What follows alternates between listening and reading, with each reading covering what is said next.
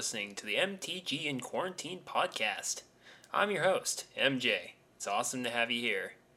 Before I get to the rest of today's episode, I'd first like to give a quick shout out to my local game store, Guardian Games. It's where I usually play my weekly games of Commander, and it's usually where I also buy my sealed product from.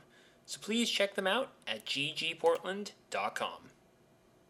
Today's cast is another episode of the Fun Size Spotlight, the series where I talk about a random card I pulled from my long box of chaff for a couple of minutes. Today's card is Rising Populace, a common from the War of the Spark set. Rising Populace is a 2/2 human that costs 2 and a white, and reads, whenever another creature or planeswalker you control dies, put a +1/+1 counter on Rising Populace. As with most cards from the War of the Spark set, Rising Populace definitely has a special place in my heart because War of the Spark was the first set that I really got the chance to play with back last year when I started playing Magic the Gathering. But Rising Populace is also a really powerful card in the right kind of deck. I run this card specifically in my Queen Marchesa deck, which is a Mardu color, red, white, and black Aristocrats build. And I really like Rising Populace in that deck because the whole concept of the deck is to be able to create a whole bunch of tokens that I can then sacrifice for value using regular sacrifice engines like Skullclamp and Ashnod's Altar and other really good cards of that nature, as well as the standard Aristocrats themes of Zulaport Cutthroat and Falconwrath Noble. What makes this card in particular very good is the fact that it triggers every time another creature I control dies. So whether it's a board wipe, or whether I'm sacrificing a whole bunch of tokens to my Ashnod's Altar to be able to generate a whole ton of colorless mana, the Rising Populace grows very, very quickly. Not only does it start out as a 2/2, but once you start sacrificing some creatures, let's say 5 or 6, in one turn, all of a sudden you start having a 7/7, 8/8 on the board that is quite a load to try to deal with and try to block.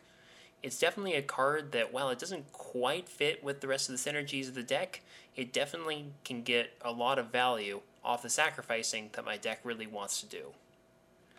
With a converted mana cost of 3, with only one of them needing to be white, Rising Populace can pretty much go in any deck where you know you're going to have a lot of creatures and have the potential to have a lot of creatures die.